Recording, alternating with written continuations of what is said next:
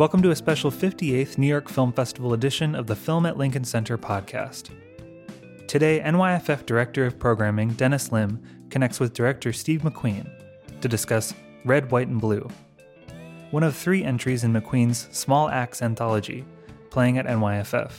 Red, White, and Blue is the vivid adaptation of a true story set in the early 80s and features an impassioned yet nuanced performance from John Boyega as Leroy Logan, a member of the London Metropolitan Police Force who both witnessed and experienced firsthand the organization's fundamental racism.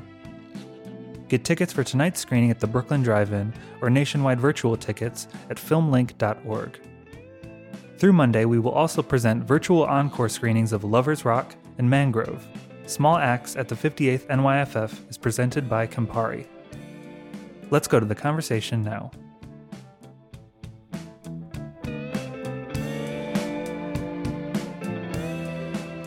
Love cinema? So do we. Don't forget to hit the subscribe button for the Film at Lincoln Center podcast.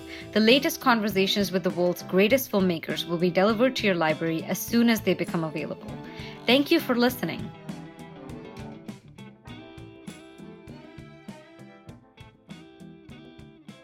Welcome to our Q&A for Red, White, and Blue. I'm very pleased to be joined by the film's director, Steve McQueen. Hi, Steve.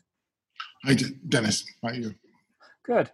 So this is the third film in the Small Axe series that's in the main slate this year. And I suppose this is the one that's maybe freshest in your mind since you literally just finished it a few days ago. I wanted to just start by asking you to maybe tell us a little bit about how you came upon the story of Leroy Logan and how you think Red, White, and Blue fits into the larger picture of Small Axe for you. What role do you think this film is playing in the big picture? Well, I kind of like I knew Leroy Logan before I really knew him.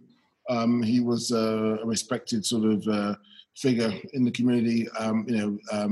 He was the founding member of the Black Police Association in UK. So I knew of him, but I didn't sort of get to know him until sort of obviously recently, until we sort of digged into his story. And what was surprising about that was the amount of sort of things which were against him in a way, and how he became the figure that he became. And of course, after he left the police force under sort of unfortunate circumstances. So it was a very interesting sort of conversation with him, because in the 80s, a black man in the UK joining the police, it was questionable. Why would you join the beast, as we would say here, the police?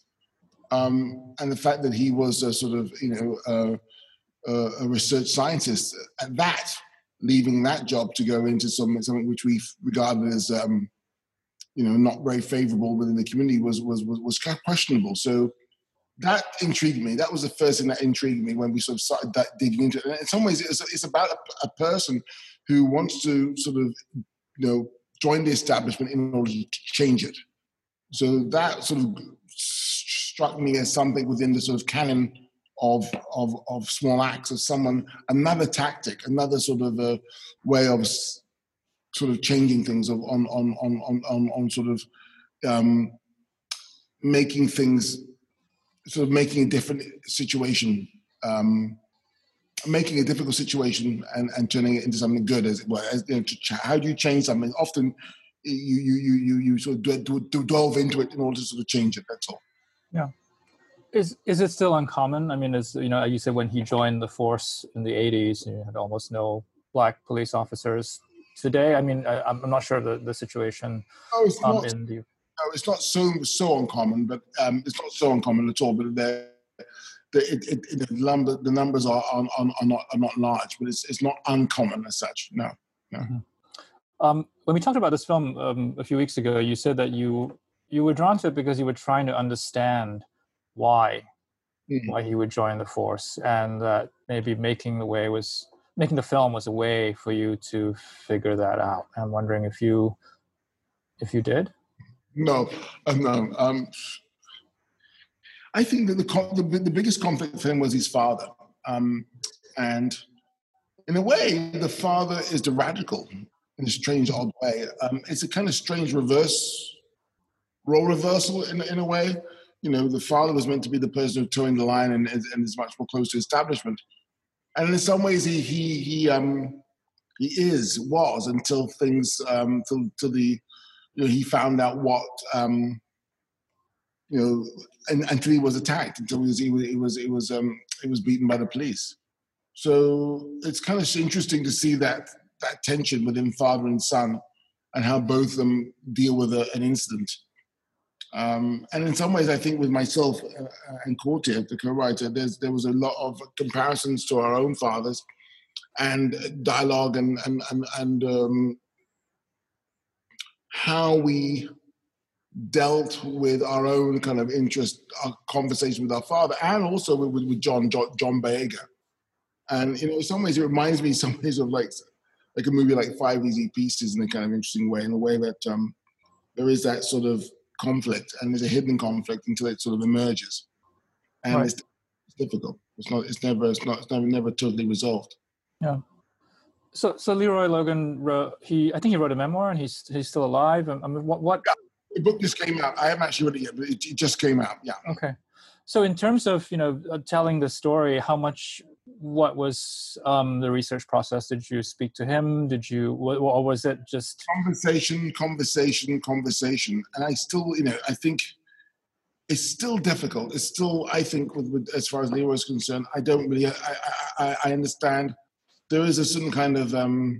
His best friend was Lee John. Lee John was from the group Imagination. Yeah.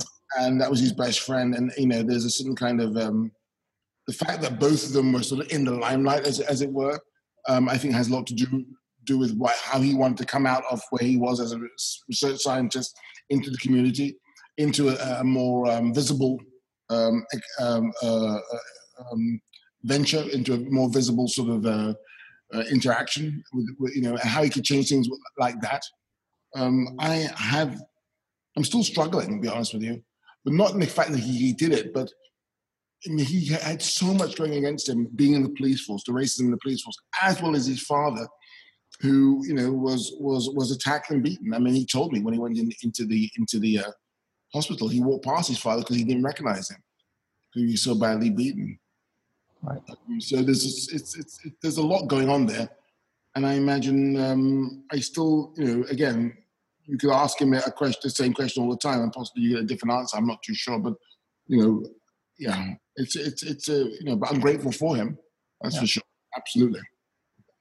Okay, the film focuses on this formative period, this decision, this dilemma, and then of course his initial experiences in the force. But can you tell us more about what happened after for Leroy? Yeah, well. I mean, it's pretty unfortunate. He was brought up on charges of, as far as I remember, not paying a hotel bill of £80. And the police brought him up on those charges. And they went after him. The police went after him because I think it was some conference he was at that they said that he didn't pay a hotel bill of £80. They went after him, and the investigation cost £100,000, and he was proven not guilty in that time. And consequently he left the police, and that was it. And he said, obviously, the police are institutionally racist. I mean, that was it. Before that time, he set up the Black Police Association in that time. And it was also along the same time as the Stephen Lawrence case. I think just before the Stephen Lawrence case, which is a very famous case of a Black teenager who was killed and murdered by racists. So I think he was targeted in a way, Leroy. I mean, it's just pathetic, but that's what happened. That's what happened. I mean, that's what happened. Mm. So to come back to these conversations that you said you had with Leroy, I'm just curious if you can say more about how those shaped the film, and also if John Boyega, who's amazing in Red, White, and Blue, did he meet with Oh yes, Leroy as well, and how that shaped his characterization? I think John talked a lot to him. John talked a lot to Leroy. And, it's just a case of trying to understand who he was. He's up against so much. I mean, it's so much. I mean, it's like sort of a current, in a rapid, in a river, and then you're just swading your way, against it. And the effort, mental, physical, emotional, is gigantic. And why? I think there was a sense of justice for him. I think there was a sense of trying to sort of, rectify what happened to his father. There's so much. There's so much, and it's a titanic effort that he made to sort of keep on going in that situation. And I think John he tapped into that. He tapped into that, and I feel again, this anger and this desire to sort of. I think I honestly think that Leroy thought that that morality, what's right will be right, that right will win. That I think that he really did think that idea of morality and what's right will win against all odds. And I think sometimes that's the only thing that keeps us all going, honestly, especially in these times. So hats off to Leroy. And I think John really tapped into that. I think John, in some ways, also, and it spiraled out into sort of John's own life in a way. Obviously, what happened during his speech at the march for George Floyd in I think it's Hyde Park. Mm-hmm. That we were in the middle of making the picture then. A lot of things were going on emotionally. And I think John. I mean, John is, for me, he's just incredible actor right now. He's just an incredible actor. Because he's hungry. In some ways, I feel again, I quote 5Z pieces, but it's almost like there's a certain kind of anger and an edge to him, and a danger to him, because there's a real want, and just very much like I imagine how Nicholas was at that time. There's an untetheredness to him where you have to let it go. You have to sort of watch what happens and see what happens. Because you just have to give him the space to excel within that sort of argument and see what happens, see how he can deal with it. So much beautiful things happened, so much great work happened with John with this with White and Blue, which was totally unexpected and very much filtered into his mindset right now. He's extremely powerful, and he's a real artist at the peak of his powers, really. Yeah. I think the film also really gets at the complexity of this father-son relationship. That's really sort of at the heart of the film. Do you see this as a film about masculinity? Very much, yeah, very much, very much. I mean, I think myself, Courtney, John, have had our issues with what our father wants and who we are. I think that was very interesting. That was very integral to sort of the story. I never, yeah, it's very much integral to the narrative and to the story. I didn't know it at the time, but I very much know it now. Very much, very much. Mm. This question, I think you put it earlier, like this, whether it's possible to change the establishment by joining it, or is it better to be, on the outside of it? I mean, is this something that you've wrestled with as an artist and filmmaker? No, because I'm not interested in that establishment. I don't know. I'm not. But do you positioning yourself on the inside or outside of something? Is that a meaningful distinction for you? No, because I'm it. I think you're it. We are it. So there's no inside outside. The only thing is to be visible. That's the thing that we have to fight for and fight against in some ways, of not making us visible. That's the thing. We are it. We are it. Regardless of they think we're outside, inside. I don't give a shite. The thing about it is being visible, and that's the space we have to fight for, to be visible. You can be outside, but as long as you're visible, you have to be visible because we need evidence. If there's no evidence, therefore, they could say it never happened, or they can't do it, or it's not there.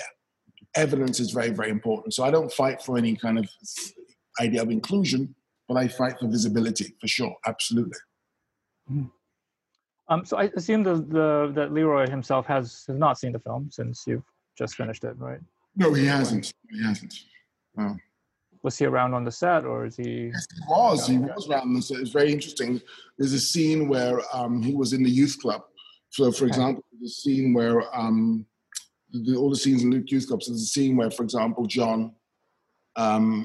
Leroy, the character John Vega playing Leroy, comes into the youth club, and he walks up to I forgot his name, the guy who plays the piano, and he sits with him and says, "Look, you could be good at this. You could be a musician. You could actually, this could take you far." And then, obviously, when he says, "No, I can't," and he sits with them and he starts talking, and all the kids leave the room, leaving John Leroy on his own. It was funny because Leroy is watching that monitor with Lee John, his best friend, and it really hurt him. It really hit him.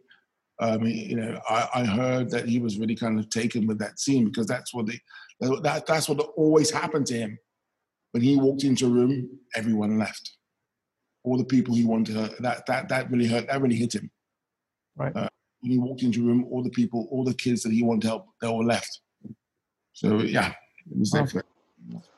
So these questions that Leroy's grappling with in the film, do you think they're still the same questions today? I mean, in terms of the police force and this question of a relatively undiverse police force, police, the situation in the US at least, I mean, after the Floyd murder, there was, a lot of reports about how a police force is typically much less diverse than a community that it's in. So, this I'm just wondering if you or Leroy or anybody just had the sense that these were the same questions that.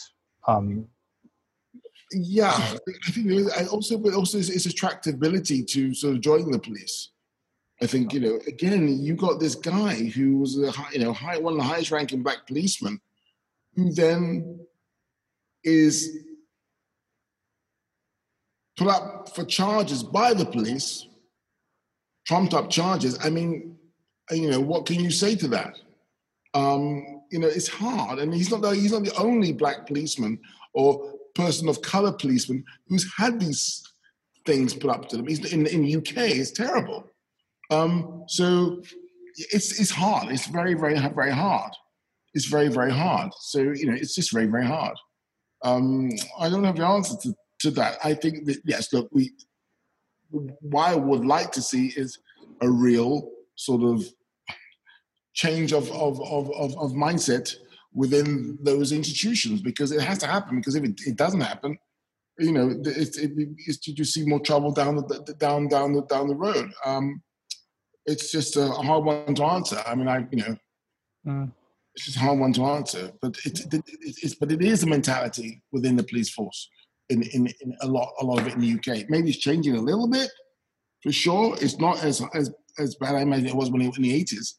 But it still persists. It still persists in one form or the other. Yeah.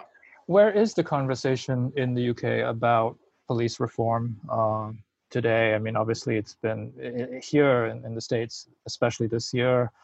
Some people are arguing for abolition, for defunding, at least, and some people for reform. And I'm wondering what is the discourse now in the UK? Recruitment. I mean, as far as I know, it's recruitment. More black and brown policemen. It's recruitment. I think that's been the conversation. Recruitment. And in order to change the environment, just the mentality is recruitment. That's where we're at. We're not at a stage of defunding the police force yet. I just love these stories you hear about these police forces, handing in bazookas and so forth when they've been told to sort of, you have to defund and things sort of get registered and think, my God, they've got that? Really? They want to use that on us? Crazy. But as yet, we don't have that. But it's more, in the UK, I think it's just more about recruitment, getting more black and brown policemen, policewomen in the force. Can you talk about the last scene of the film? Deciding to end on this moment of it's a reconciliation of sorts, of acceptance of sorts. Although obviously that changes, I think, when you know what came later. And I don't know. I think there's reconciliation at all. I don't think it's reconciliation at all. It's not reconciliation. I mean, John says, I think we should, to torch the earth and replant. Right. Saying good. Saying, I mean, that's it. I mean, what's interesting about that scene is that Stephen Toussaint, who plays the father, we just talking, because again, he had a hard time wanting to be an actor. And I know that, John had an issue with his parents wanting to be an actor too. And John told me the story of his mother. And that was his mother saying to him that story about him being a gravedigger. Mm-hmm. I thought put that in the film. That's what we want in the film. Because that's him talking to his son saying, you want to be a policeman, you have education, fine, that's your choice. But all of that stuff that Steve said was from the heart. That's him. That was his mother talking to him about him being an actor. So all that was real. And I got that on the day. I thought, oh, good, yeah, just bring that in. So all that emotion, all that thing is all real. And then John, I just wrote it. We rewrote, because I hate the fucking word, sorry, I swore. I hate that word. I hate revolution. I hate that word. I want to fuck off. Rever fucking lution. Shoot me twice. I mean, I'm done. I mean, I don't know. I'm done. Rever fucking lution. No, shut the fuck up. So for me, yeah, it was about,